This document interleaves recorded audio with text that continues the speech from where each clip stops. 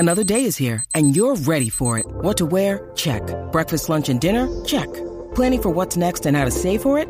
That's where Bank of America can help. For your financial to-dos, Bank of America has experts ready to help get you closer to your goals. Get started at one of our local financial centers or 24/7 in our mobile banking app. Find a location near you at bankofamerica.com/talktous. What would you like the power to do? Mobile banking requires downloading the app and is only available for select devices. Message and data rates may apply. Bank of America N.A., member FDIC. When you need mealtime inspiration, it's worth shopping Kroger, where you'll find over 30,000 mouth-watering choices that excite your inner foodie. And no matter what tasty choice you make, you'll enjoy our everyday low prices, plus extra ways to save, like digital coupons worth over $600 each week. You can also save up to $1 off per gallon at the pump with fuel points. More savings and more inspiring flavors make shopping Kroger worth it every time. Kroger, fresh for everyone. Fuel restrictions apply. Turn up your volume. Because you're about to listen to The Sick Podcast. With Tony Marinaro. 55 seconds left in the penalty, a minute and 27 seconds left in regulation time. Boston 4, Montreal 3. Lafleur coming out rather gingerly on the right side. He gives it into Lemaire, back to Lafleur. The sickest Montreal Canadiens podcast. You're in the ball! Sports entertainment like no other. Rejoint, on lui fait perdre la rondelle, une passe devant. Et c'est le dégagement et ce sera la victoire des Canadiens. Stanley pour les Canadiens, le 23e de l'histoire. You found the dogs! John, you found the dogs! He found the dogs! And all together, they worked a young team to the top. And now, a 24th Stanley Cup banner will hang from the rafters of the famous Forum in Montreal. The Canadiens win the Stanley Cup. Brought to you by Energy Transportation Group. Driven to be different. La Vida TB. It's gonna be sick. Marinaro on this Friday, June 9th. Happy 30-year anniversary to the 1993 Stanley Cup champion Montreal Canadiens. Where has the time gone? Oh, I can't wait to dive into it. But I want to say special thanks to our partners, Energy Transportation Group, recently named by Deloitte and CIBC one of Canada's best managed companies. The country's leading business award recognizing innovative and world-class companies, the best managed Canadian companies. Designation fuels energy's purpose of creating progress for their customers, their employees, and their communities. Join a winning team and check out Energy's career page for available opportunities. Also, brewed in Quebec, these guys right here, La Bitte TV, a winner of a dozen international awards. La Bitte TV offers quality microbrewery beers made with premium ingredients for everyone's taste. La Bitte TV, embrace your true nature.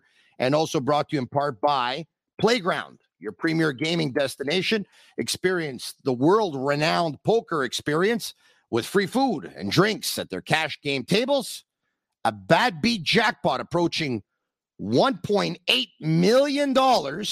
Weekly promotions, daily tournaments, and unmatched customer service. Why play anywhere else? Located just over the Mercier Bridge, only minutes from downtown Montreal. Playground. Yeah, 30 years since the Montreal Canadiens last won the Stanley Cup, the last Canadian team to win the Stanley Cup 30 years ago. I remember Game 5 like it was yesterday. Paul DiPietro gave the Montreal Canadiens a 1-0 lead. And the gentleman who's going to join us next also was in on the scoring in that final game. He scored what ended up proving to be the eventual game-winning goal. And Stéphane Lebeau, who scored goal number 3, will also join us on the Sick Podcast. And Paul DiPietro scored his second goal of the game. And the Canadiens win 4-1, 4 games to 1, capturing their 24th Stanley Cup. Without further ado, Kirk Muller. How are you, Kirk? I'm doing great, Tony. How are you doing? So good to see you, Kirk. Thanks so much for doing this. I'm doing extremely well. Kirk, 30 years ago, I was a 20-year-old Montreal Canadiens fan, not yet in the business, hoping to get into the business one day. And I got a funny story about you and me getting into the business, by the way. I shouldn't start off this way, but my first day, package. My first day on the job, I was interning at CFMB 1410 AM radio, Montreal's ethnic station. I was on Sunday nights as an intern from midnight to 2 in the morning. I got Montreal Canadiens accreditation. I go to a practice, and I find out that Serge Savard is in a meeting with Kirk Muller. And you come out, and you had just got the news. What a way to start this show today. It's unbelievable. But you had just got the news that you were traded, Kirk. Yes. And as you can recall, you were very emotional. It was my first day in the business. I cried the entire way home. Damn you! You so did I me. Me. Throw out the old and bring in the new, eh? No, that's right. That's right. I was told at the old Montreal Forum when I got traded. But obviously, I was emotional because, as you know, and I think the city knows how much I love playing there, coaching there, and that. So it's a special spot. And, it's, talking today and, like you say, 30 years ago, it's hard to imagine that we won the Cup that long ago. But still, it's great memories. And remember a lot about it for sure. You were in your prime as a hockey player, Kirk. I think you were 26 years old. You were the third leading goal scorer on the team. Bellows had 40 that year. Danfous had 39. You had 37. Can you imagine you give a team nowadays a 40-goal scorer, a 39-goal scorer, a 37-goal scorer? Not too shabby. You were second on the team in points with 94. You were second on the team in the playoffs with 10 goals in 20 games. Second on the team in points with 17 points in 20 games. What a great year you had that year, Kirk Muller. It certainly was my, my best year, but I mean, if you look at it and, what you just mentioned there, I mean, that was the key to the hockey team, I think, was the depth, and we were really deceiving hockey team. I mean, to this day, everyone's like, oh, you guys won it, but you weren't the best team. And we're like, well, we certainly didn't think we were at the beginning of the year, and we don't claim that, but we did come together as a great group of guys. We had such great chemistry with everybody. Everyone contributed. And you know what? You look at like Florida Panthers right now. They're a really good example of almost a lot of like our hockey team. In 93 is everyone contributed. Everyone really took on their roles. You had Carbo that did a lot of checking against top players and opened it up for, Vinny and Brian and myself and that to create a little more offense. So it was a special group because everyone just loved playing for each other.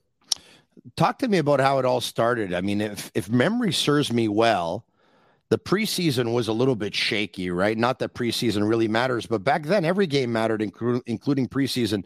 Was that the year that you had the early practice? Yeah, we had a few things there. It was interesting. We went over to London and we had made the trade, and we had Brian Bellows had come in and Russ Courtnall left and everything. We got on that big ice surface over there, and I remember us saying, "Hey, we just traded a speedboat for a tugboat." Yeah. The speed wasn't there with Brian, but we all know what a great big goal scorer he was, with Montreal in his career. But they had just traded Chelios for Savard too, had they not, Kirk? That was prior. That was before that. Yeah. Okay. And we went over to London. We played Chicago, a couple exhibition games.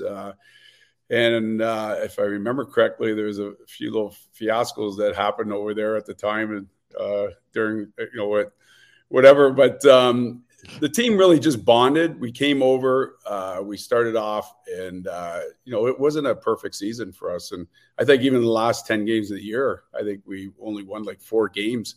So no one really gave us a chance going into playing a team like Quebec in that first round. But like you say, we had times that where, Jock pulled us in early in the morning and, gave us the early skates and, he gave us the old Humpty Dumpty. I remember that one where the rink was full, sold out. And he brought us out with no pucks and skated us for it. So I go, that's the only time I ever got skated and I got booed at the same time. But Jock had his way that way. He's a great coach as far as getting to the guys and knowing, and we all love playing for him. And but when you look at the group, it just the ups and downs. Guys like Patrick and Carbo that had been there, and we added Rob Ramich later on. Had great leadership, and we just stayed the course. We kept humble, we kept quiet. We let other teams, get all the, the hoopla and recognition, and we just went amongst our business, and we Yeah. obviously walked into that first round against Quebec. You talked about having a difficult last month. If memory serves me well, you guys were first up until a month left in the season, or a month and a half, and then you got passed by Quebec and by Boston.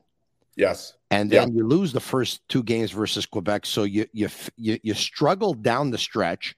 Then you lose the 2 games versus Quebec, and now all of a sudden, no one's giving you a chance. No, and it's kind of cool because we went to before Quebec, we went for a couple of days away as a team in the Eastern Townships there, and we practiced and we just hung out together. And I think that kind of separated the season with the first round against Quebec, and it gave us a chance to regroup. And like I said, everyone got along so great. So it was a great time to just kind of, recompress and get ready for that series. And, then we go in and we lose 2 games to Quebec. And like you say, no one's really giving us a chance. The really thing I think was one of those things that not many people know about is, I know after game 2, we stayed in Quebec and we had a little dinner at the hotel. And I remember Serge Savard getting up very calmly and saying, guys, I got one thing to say. We're like, uh-oh, Big Serge is mad.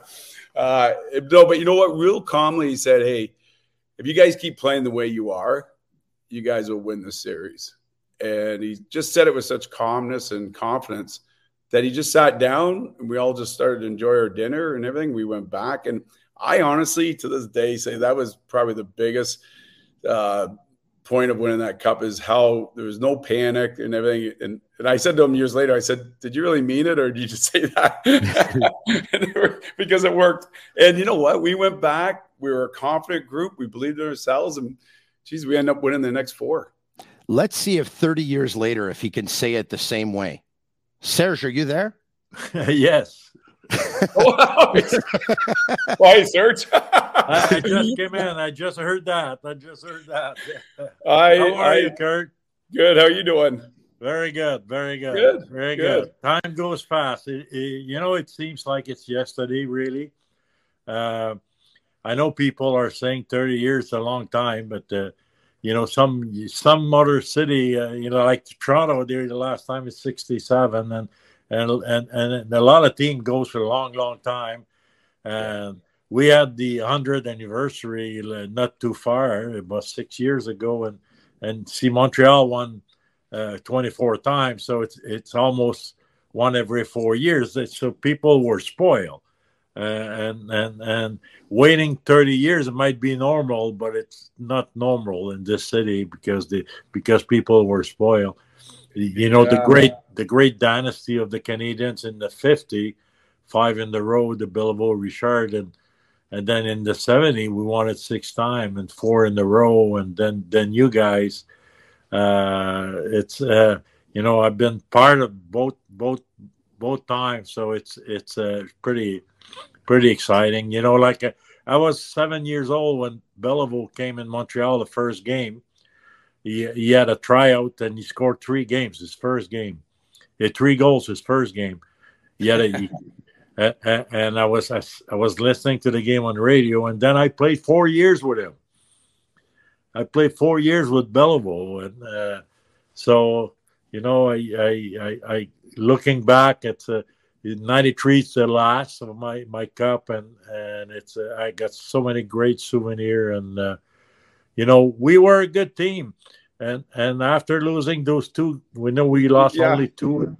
We lost only 2 the rest of the way. It's a record, and our team got better and better and better, and we learned one thing. We learned how to play as a team, and a lot of teams forget that. And when you forget that, you cannot win. You cannot win. And we got better. We had great leaders. Well, we had great leaders on our. I remember that game in Quebec, Kurt, that the goal you scored in overtime, and I know I came by the dressing room and I yelled hard. I says, just shoot at him. He doesn't see the puck. Hextall. He was so nervous. Seriously, he was so nervous, and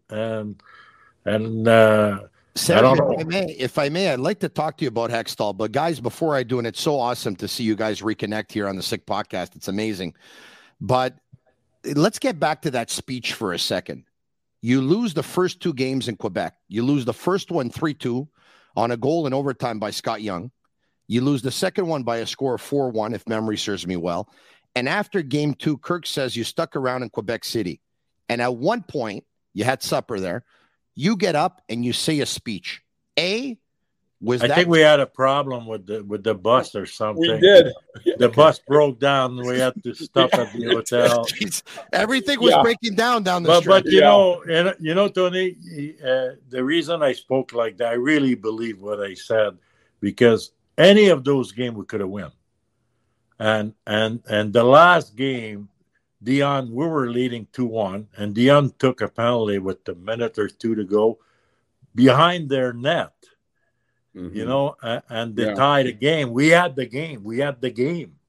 Yeah. So we could easily win both. So that's why I said I think we're a better team.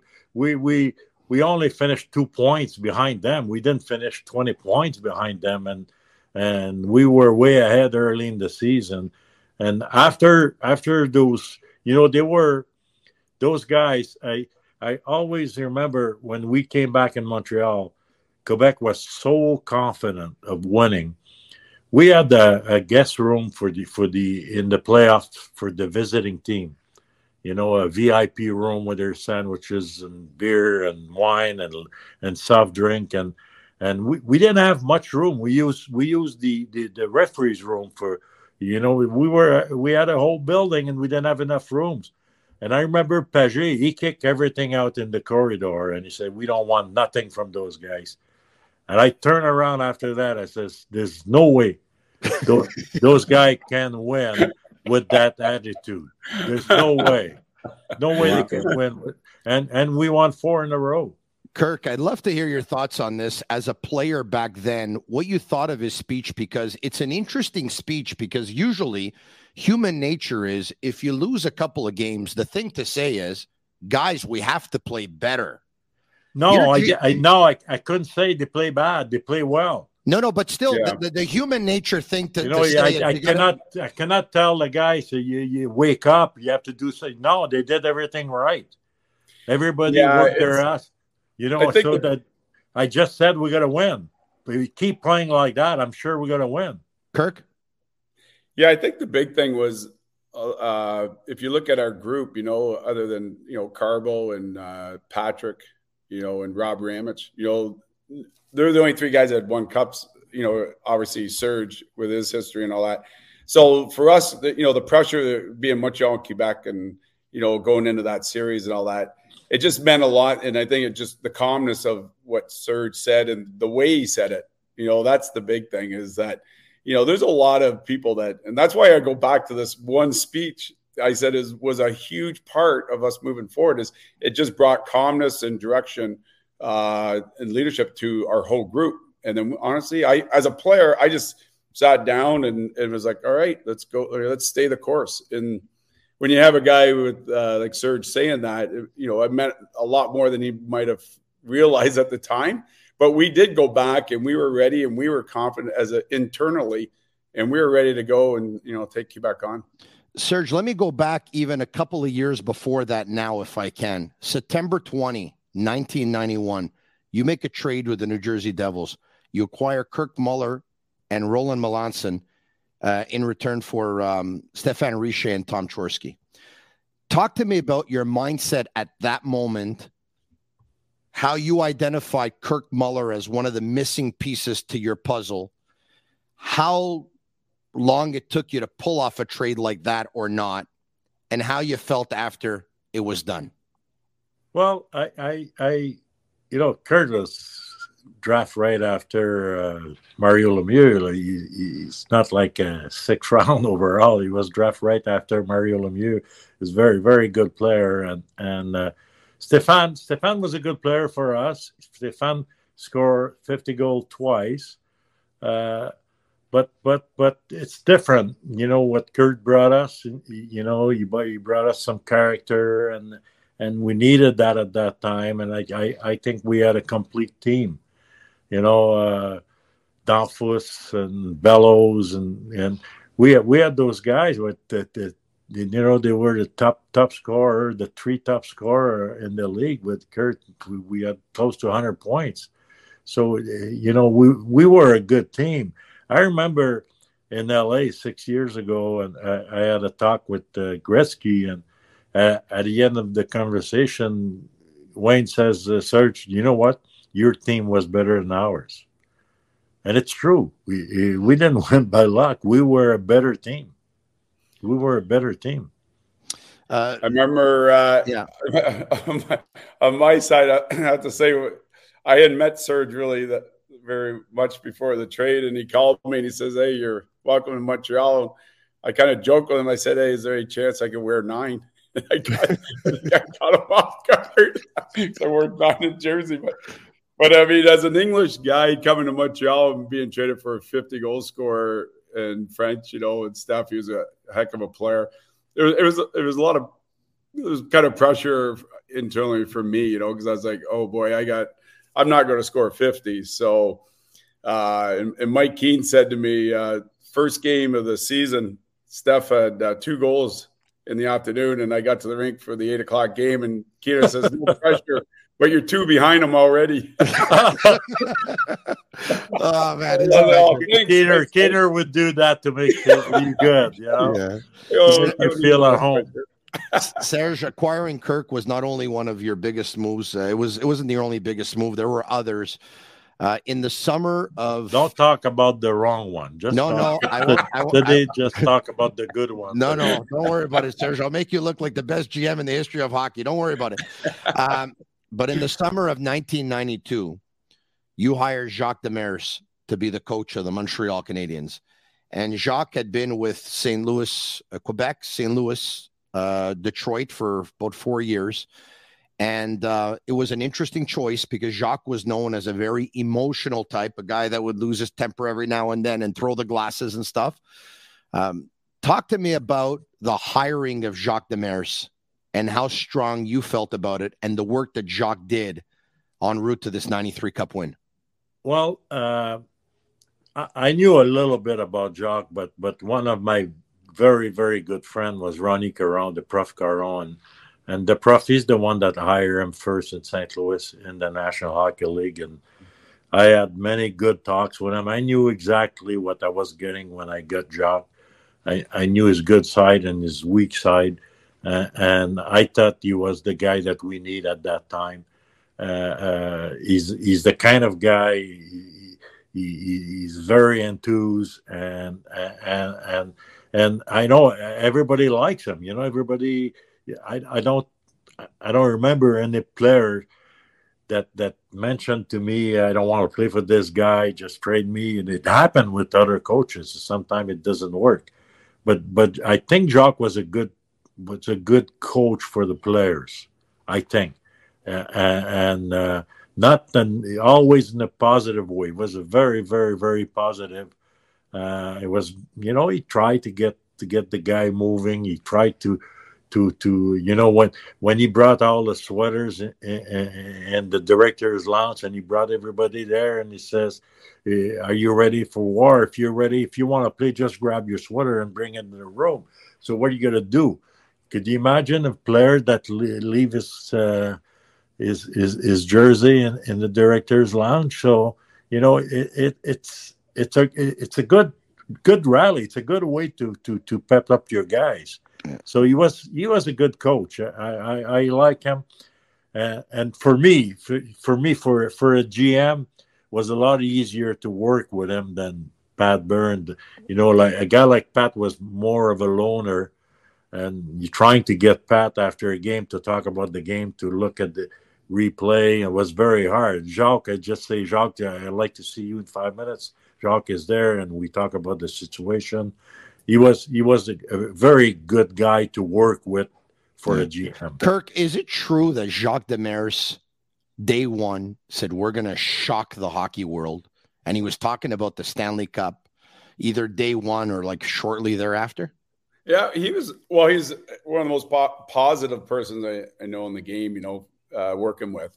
And he did believe, in the group, and like you say, if he said that, a lot of people would be like, there's other teams that got a lot more recognition and, media attention than we did. But like Serge said earlier, people forgot that this team put 100 points up a few years in a row, and that's not easy to do. So when Jock came in, what he was able to do was he kind of opened the gates a little bit for some guys. And so we were talking earlier about the season, it was up and down a little bit. Well, I think the first half we were pushing a little more offensively than we had in the couple of years before that.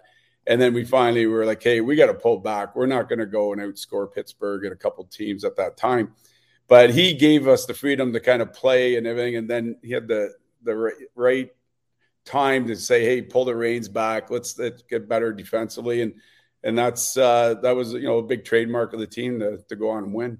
Let's bring up a picture of that press conference. Serge Savard introducing Jacques Demers as head coach of the Montreal Canadiens. There you have it. Huh? Young man. And let's bring up the card as well. Kirk Muller, do you still have your card? I do. We are on a mission. We're making a team commitment in 1993. That was number 26. That was Gary Lehman's card. And he asked everyone to carry that card and put in your wallet, or? Yeah, we that was, and again, it was all about the team. We received that at training camp, and they handed it around. They said, hey, it's a fine if you get caught with it not in your wallet or on you, for the year. So all the players, and I still do have it, and I do have it. I have it in my backpack. I could walk and grab it in 30 seconds and bring it back. And people love the story when you actually show it. And we did the same thing in '86. We had a medal, and everybody had to carry it. And the same thing, if people could ask you if you don't have it, you had to pay a fine, a couple of dollars. And wow, yeah. Let's see if that was good, just to keep the guy sharp, Yeah, let's see if one of your former teammates is carrying it. Let's bring him in. Stéphane Lebeau, how are you? Hello, guys. How are you guys? Very good. Hi, Serge. I'm going to sit back and watch you guys and listen to you guys talk for 30 seconds or a minute here. Go ahead. Say hi to each other. Kurt, I have a place in Hilton Head, and I'm in the driving range at my golf course, and one guy came to me. He says, I met a guy the other day at another club not far from here. Lebeau said, Stéphane Lebeau, yeah. He was mad at you. He says, why did you trade me?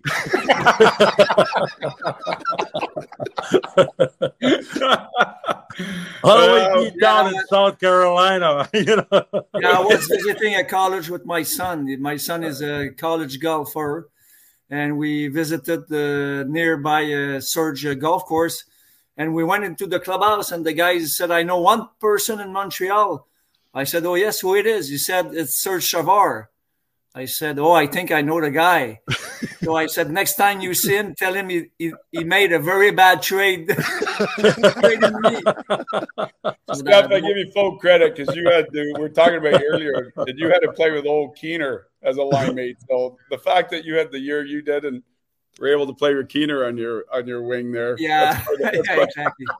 Keener, we were good on the ice together, and outside the ice we had a lot of fun. And Keener, Kirk, lots of life, lots of energy, and a great person. Serge, this is funny because when I started the conversation with Kirk, I said, Kirk, I've been working in the business for 20 years. So I started in about 2002.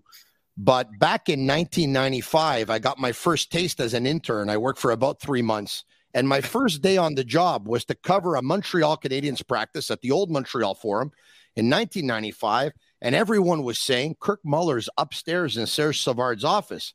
Kirk came down. You had just traded him to the Islanders for Pierre Turgeon. He came down all emotional. He started crying. I was rattled. I was scarred. I went home. My mom gave me a call. She says, how you doing? I said, I don't want to do this anymore. I was so emotional. I knew that was a big trade for me. The following year, after 4 games, I got fired.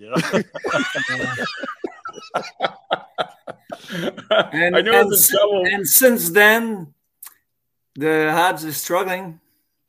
We had a good team. We had a good team. We had a good group. Hey, Serge, guys, Kirk, I won't keep you too much longer because I would imagine you have plans. But you guys brought up Ron Hextall before, and everyone remembers Kirk's goal in Game 5. Actually, I remember Kirk's goal even in Game 3 because you're down 2-0 in Quebec. You come back at the Montreal Forum for Game 3. You're down 1-0 in the game. Kirk, you tie it up in the second. Vinny Danfou scores the game winner in overtime. So you win Game 3, then you win Game 4. You go to Quebec, and you score that goal between Hextall's legs. But in Montreal, guys, do you remember Mario Roberge was trying to get under Ron Hextall's skin in the warm-up? You remember that? Mario's good at it. Yes. Yeah. He's Ron Hextall.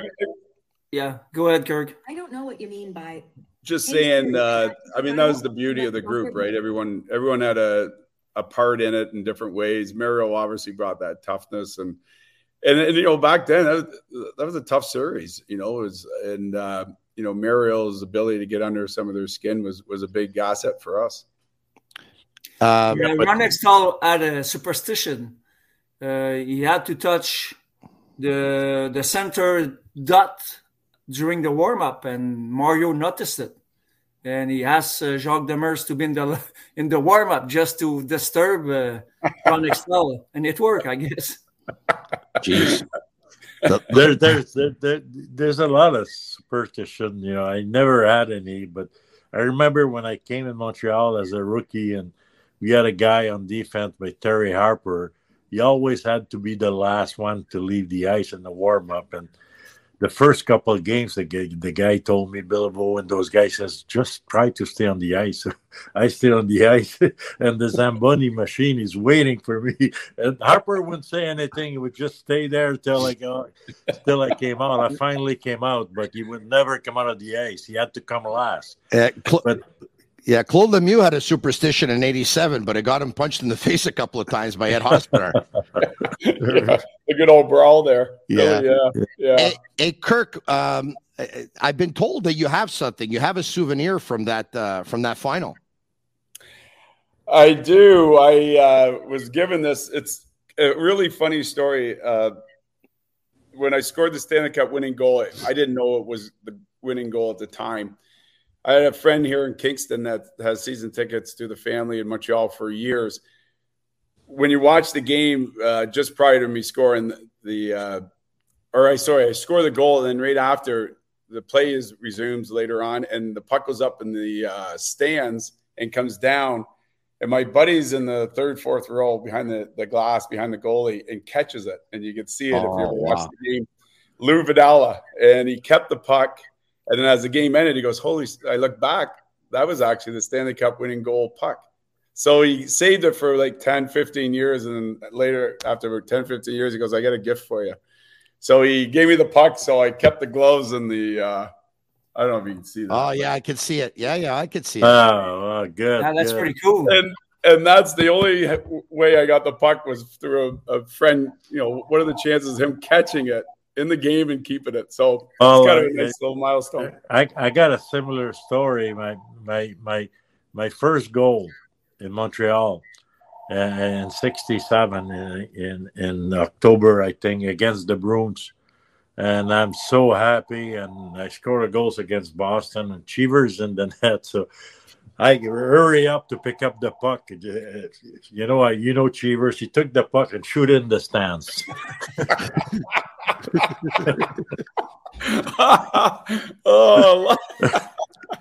Another reason. But you know what? You know what? The guy returned it. The guy returned it. Same story that you. The guy returned it. Hey, Kirk, we got a picture of you lifting the Stanley Cup. Before we let you go here, I want to bring it up. Look at that. Can you put into words 30 years later what that moment felt like for you?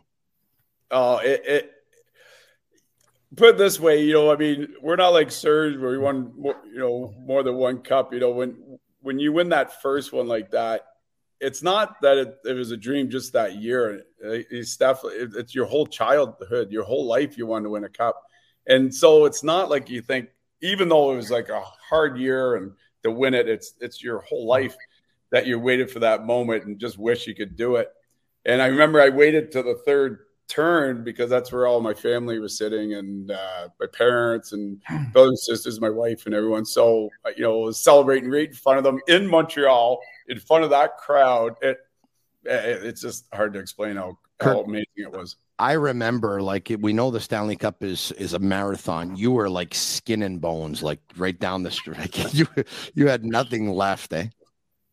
You do drop the weight. Yeah, it's pretty hard. And it's still to this day. You watch the playoffs now, and you watch guys. The guy had a lot of gas in the tank at the end. We finished strong each game. Yeah. How did Kirk? How did it all play out? I think you were going up against Gretzky's line in Game 1, if memory serves me well. I could be wrong. And then I think it was Carbonneau's line the rest of the way. And you said it early on in this conversation that when Carbonneau would go up against the other team's top line, obviously took a lot of pressure away from guys like you and guys like Danfus and guys like Bello to be able to do their thing more offensively. Talk to me about how that decision went down and how it impacted you the rest of the series. Well, I obviously we lost Game 1. I think I played a lot against Wayne that night. It didn't work out well. So, but that was the beauty of the team. You know what? The adjustments, Carbo Game 2 matched up a little bit more against them. It opened up for Steph and your line. And, at that time, it was with Brian and John LeClaire. So it gave us a little more room, a little more, because we're playing a team that was totally different than us. They were all offense and up and down, Western hockey league or Western style at the time. So this just kind of gave us a better balance, a different look. And, it ended up being, obviously the results were there. That was a good adjustment to make. Kirk, it was so good to see you once again. Congratulations on your 30-year anniversary here in Montreal. We'll never forget it.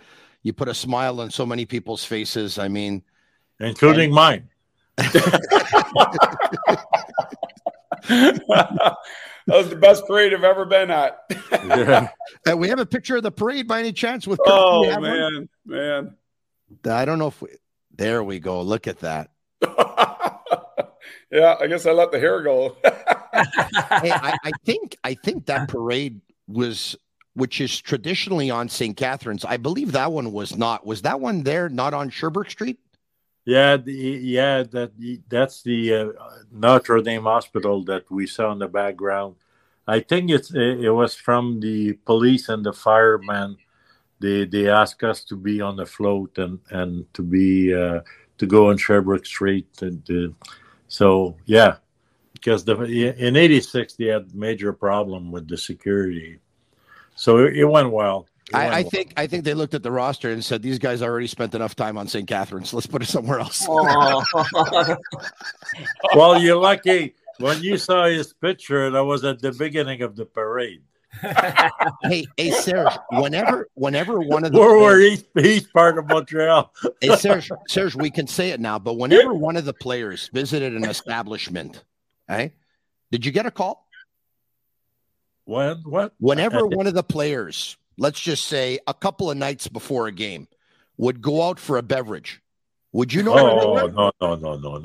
No, we didn't check the guy that much. I mean, the guy didn't know what to do, and I've been a player too. I know what's going on. I'm not crazy, and everybody has to take care of themselves. There's always exception, and one night I remember Pat Burns says, tonight I don't want anybody around Perry around that street. So Pat and I we went for a ride on this big Cadillac, and then we go by in front of Shipperry's Island across the street in his car. He says, "I'm not Shipperry. I'm in my car across the street."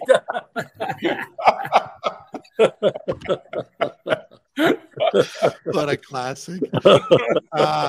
Kirk, it was so great to see you again, and once again, thinking of you, Kirk. All the best to you. Thanks. Good seeing all you guys. Good to see you, Kirk. Take care.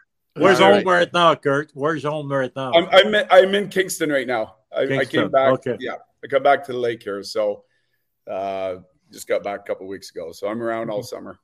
Enjoy the summer. See you, Kirk. Have a great summer. You guys. All right. Okay. Bye-bye. That was amazing. Hey, Serge, you rightfully so. You had a chance to pump Kirk Muller's tires early on in that chat. We talked about that trade you made to acquire him and what it did for your team, and the fact that he was, the third leading goal scorer during the regular season. He was the second leading goal scorer in the playoffs. He was the second leading point getter in the regular season, second leading point getter in the playoffs. Stéphane Lebeau was one of my favorite players on that team, and Stéphane knows this because I've told him this so many times.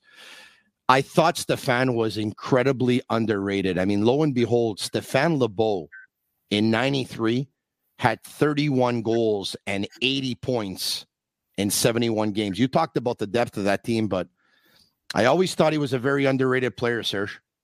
Yeah, well, that's the way it was in those days. How do you explain guys like that they go undrafted? A guy like, it was 12 rounds, Mike Keane going undrafted. It's unthinkable today.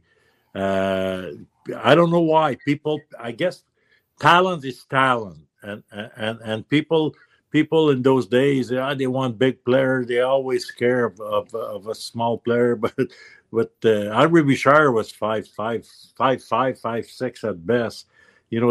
There's great little small players, and everybody, they're afraid of touching small in those days. Yeah, especially in those days, because what's going on in hockey with when the Flyer came after the 72. They had 4 or 5 goons on each team, so it was getting a lot tougher for a guy of that style. That's why we had a problem in the league, and I talk a lot against that all my life. It talks about fighting all my life, and finally we're starting to get rid of that now. Hey, in his last 3 seasons in the Quebec Major Junior Hockey League, Stéphane Lebeau had 146, 167, and 188 points. And like you said, you brought him up to the Sherbrooke Canadiens. He was undrafted. And his first year, he picked up 134 points. Yeah. Wow. But I'm not smarter than the others. I didn't draft him either. But right after the draft, I signed him right away. And I guess, like Mike Keane, I knew Mike Keane a lot. He played midget with my son in Winnipeg. I knew he was the best player in midget. And how the hell we didn't draft that guy? It's unbelievable. Stéphane, let's talk about the playoffs. You know what? Let's backtrack. Your team struggled down the stretch. Why do you think that was? What happened? Well, we had some up and downs during the regular season, obviously, but we did add one stretch. I think we went for 11 games without a loss. So during that time, I really thought that, hey, we can be among the best NHL team that year. But of course, toward the end of the season, for whatever reason, we lost a little bit the chemistry. We were not effective, or as much effective as we were during the regular season. We were searching a little bit ourselves, and I think it took Jacques Demers thinking just a few games before the end of the season to make sure we were getting back on track. And he did something special, which the players were a little bit caught by surprise when he did that.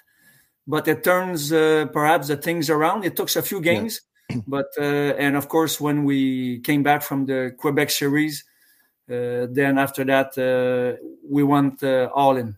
Serge, Patrick Roy had a difficult final month and a half. It all coincided with a promotion with Upper Deck hockey cards, billboards throughout the city of Échanger Roy. Some members of the fan base who weren't educated about it actually thought it was serious, and there was a campaign to trade Patrick Roy.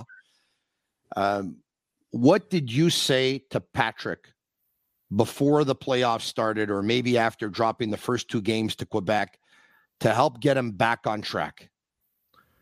Well, I didn't think Patrick played that bad. It was the whole team played the way, he started in '86 with us. He won the Conn Smythe Trophy in 1986. He was not like a rookie in '93. We knew what he was able to do. It was just the whole team. I think we lost 11 of the last 18 or something like that. We didn't finish the season very, very well, but we had a good team. We just turned things around. In my career, we had the great team, and I remember a couple times we lost in the first round. A couple times, you just can't win. You gotta have your team ready at the right time. Yeah, and not too many people believe we could do it, but we turned things around. Even the 2 games in Quebec we lost, we had a great chance of winning each of one. Yeah, It was 0-2, but it's not like Quebec destroy us. I felt very good after those 2 games because the way we played. And that's what I told the players, just keep playing that way, and I'm sure we will win. There was a story of a book with Patrick Waugh. Did you give Patrick Waugh a book, or did you say something to him before the playoffs started? Me? Yeah. I don't remember. No. Okay. I chat with a lot of guys, a lot of players. I don't remember in Patrick especially. Well, I do remember the famous wink, which was in a game in Los Angeles in the Stanley Cup final. Yeah, look at that. There you go. That made the that made the news for a long time. That's a great picture. Wow, Stéphane, talk to me about playing in front of a goalie who says to you guys in overtime, just go ahead and score the goal. Don't worry about it because they're not scoring on me. And at one point, he has so much confidence and so much swagger that he winks at Thomas Sandstrom in an overtime game in the Stanley Cup final. He's winking. Talk to me about that. Well, Patrick, obviously, Conn Smythe trophy winner, brings confidence to the dressing room on the ice.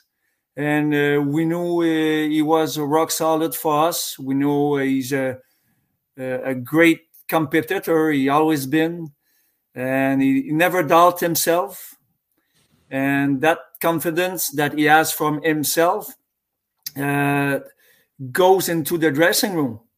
And among the players, I remember he said that sentence once, but he doesn't have to speak, or good leaders doesn't have to speak. They go by action, by attitude. And this is what happened. Patrick behaved very professionally, show his body language. We know he was in control of his game. Same thing for Guy Carbonneau, a captain that doesn't say much in the dressing room, but act like a leadership. And I think in '93, we had a quality team because we had quality individual. Very mature, very in control, never in panic. And I had to say Serge is here, and a little bit like Serge is, no panicking, find solution, believing in herself. And you need some chance. You need quality hockey players, and we just had that in Tony, if a team is a team, if you people like to say, "Oh, this guy's a good leader. We need a good leader." And I remember one time I told my players, and I don't know when, maybe it's '86, and they say, "If I have only 1 or 2 leaders, I'm in trouble." I mean, I need 20 leaders. Yeah. Everybody's a leader in his own way. Everybody, a guy that is doing his own job and is trying every night, he's a leader. I need 20 leaders, not 1 leader or not 2 leaders. That's what makes teams. Serge, I'd like to bring up a picture of the entire team on the ice, of course, with the Stanley Cup. What a very, very popular picture this has been over the years as well. Look at that. Absolutely amazing. Great memories. Serge, I'm going to stay with Stéphane for a couple of minutes, and I'll let you go. Thank you so much, Serge. Yeah, thank you, because I cost too much per hour. That's why you get rid of me. Huh? Thanks so much, Serge. Hey, bye-bye, Tony. Stéphane, Serge, bye-bye. Bye-bye. There you have it. The Senator, Serge Savard, what a guy. A quick shout out to Murphy Clinic, an aesthetic clinic specializing in medical aesthetic care. They offer permanent laser hair removal as well as a wide range of treatments for skin problems such as rosacea, acne, fine lines, and more. They currently have 2 clinics, one located in Montreal, Shop Angus, and the second on the North Shore in Terrebonne. They're also opening soon in Quebec City. Visit murphyclinic.ca or on Instagram at Murphy Clinic. Stéphane,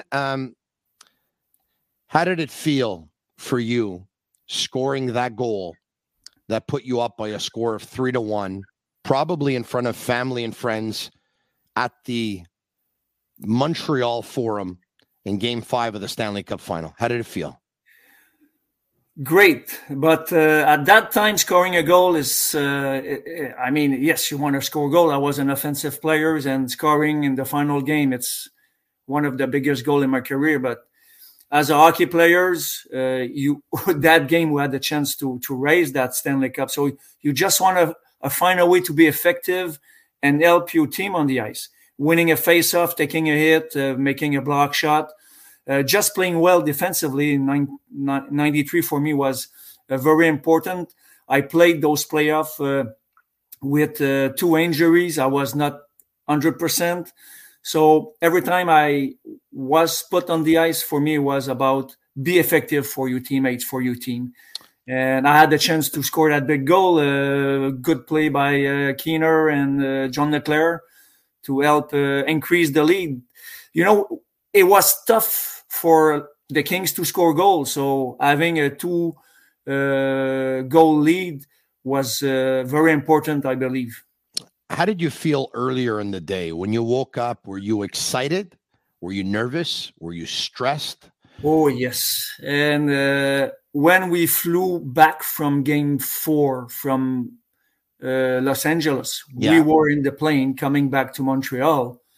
And of course, all our family, friends, media, everybody thinks it's over. Everybody thinks that it's for sure they're going to win Game 5. They're going to raise that Stanley Cup.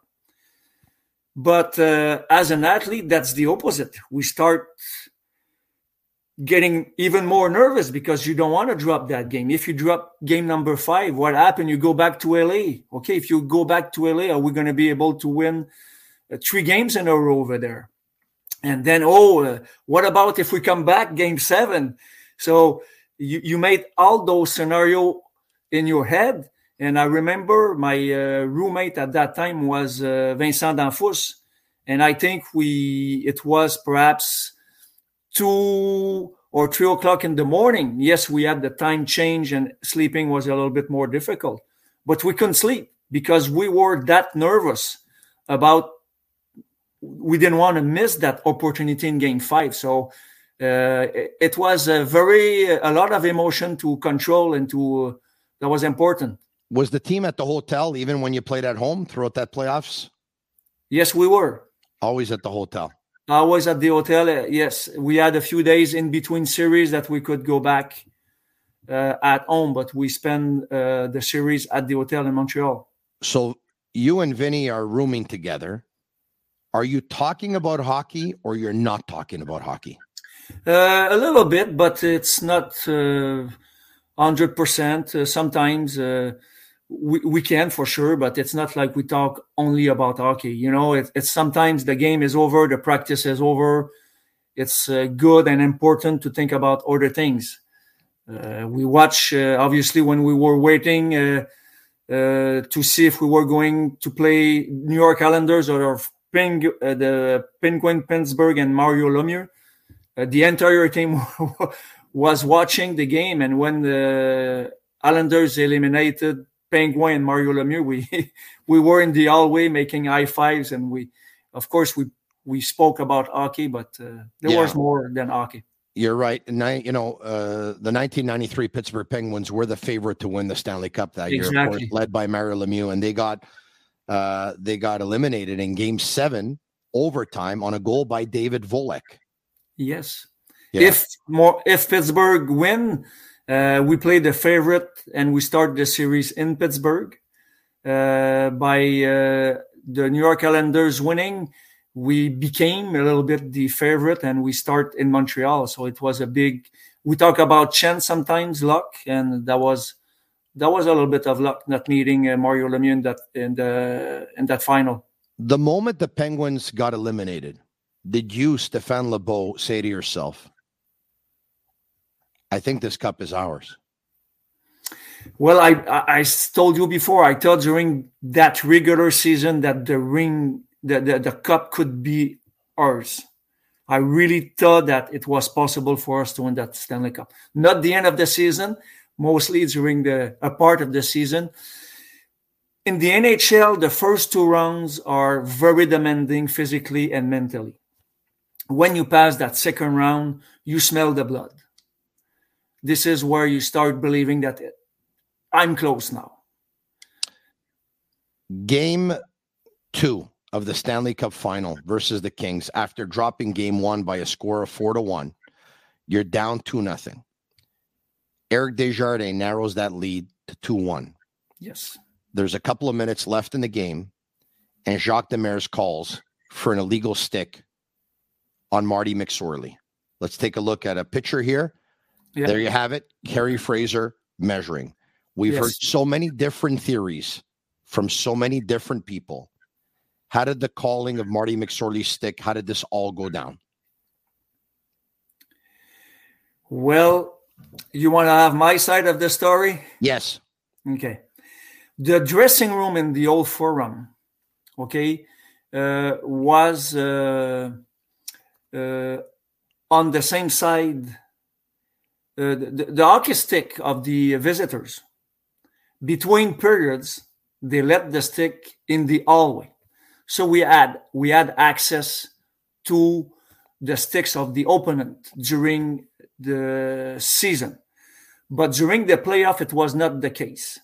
So the Kings made sure that they had one person sitting beside the stick so nobody could watch their stick or measure their stick. But back then, a lot of players were playing with illegal stick. What I mean by that, it was the curve were a little bit bigger than allowed. Were you? I was not. Mine was a little bit longer and a little bit thicker that I had to shave them. But when playoff arrives, Vincent Danfous, perhaps John Leclerc, I don't remember if Brian Bellows, a few players, it was just a little bit over the limit. But you always had a good stick with good measurement. So at the end of a game, if the game was close, you were switching. So you made sure that if you get called, you had a legal stick. And it was so obvious. I think we were hesitating between Luc Robitaille and Marty McSorley. Those curves were just huge. And today, we don't use that rule anymore. Back then, it was very often used by teams, even during the regular season. So in the final, trailing 2-1, we are desperate. We cannot lose 2 games in a row in the forum. So we had to make the call, and Jacques and Guy, I think they decided to go with McSorley, and they made the right call. And that at that time, it was a strategy that we could use, and we did. Yeah, and Eric Desjardins ends up scoring on that power play, tying the game at 2. You go to overtime. He completes the hat trick.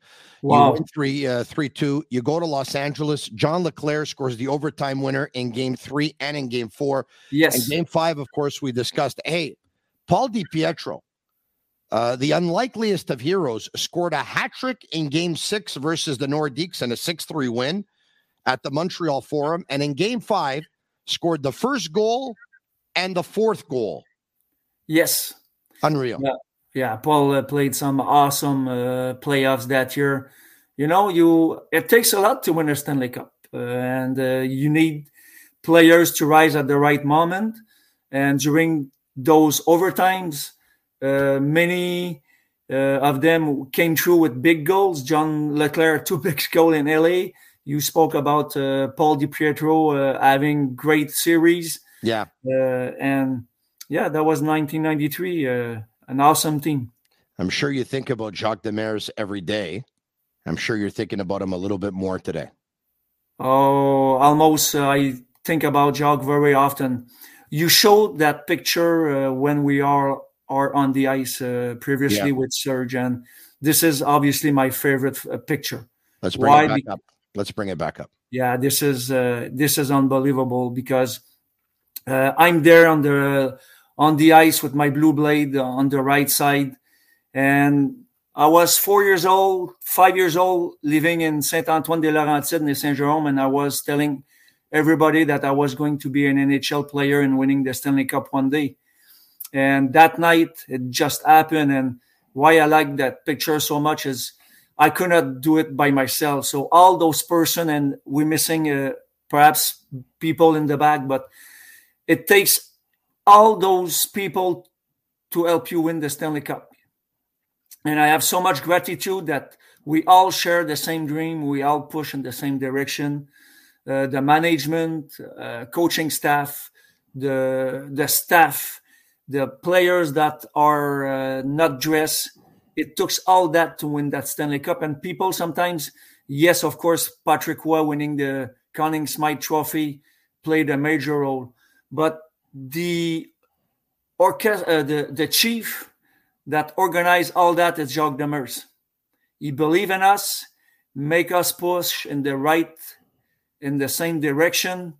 And of course, Jacques Demers, he's a big part of 1993. And I think about that guy and especially what he's going through in the last couple of years. He's a great man. And thank you, Jacques. We're thinking about you, Jacques. We love you. Stéphane Lebeau, on behalf of the city of Montreal and Montreal Canadiens fans around the world, thank you so much for those great moments that you made us live 30 years ago, and happy 30-year anniversary. Merci beaucoup, Stéphane. Thank you, Tony. You're very welcome. Thank you. Have a great one. All right, there you have it. Stéphane Lebeau, Marinaro, the Sick Podcast, brought to you in part by Murphy Clinic, Playground Poker, Energy Transportation Group, and La Bit ATB. If you enjoyed this podcast as much as I did, hit the like button, share it with your friends, tell them to subscribe to our YouTube channel. The more, the merrier. We can't do it without you.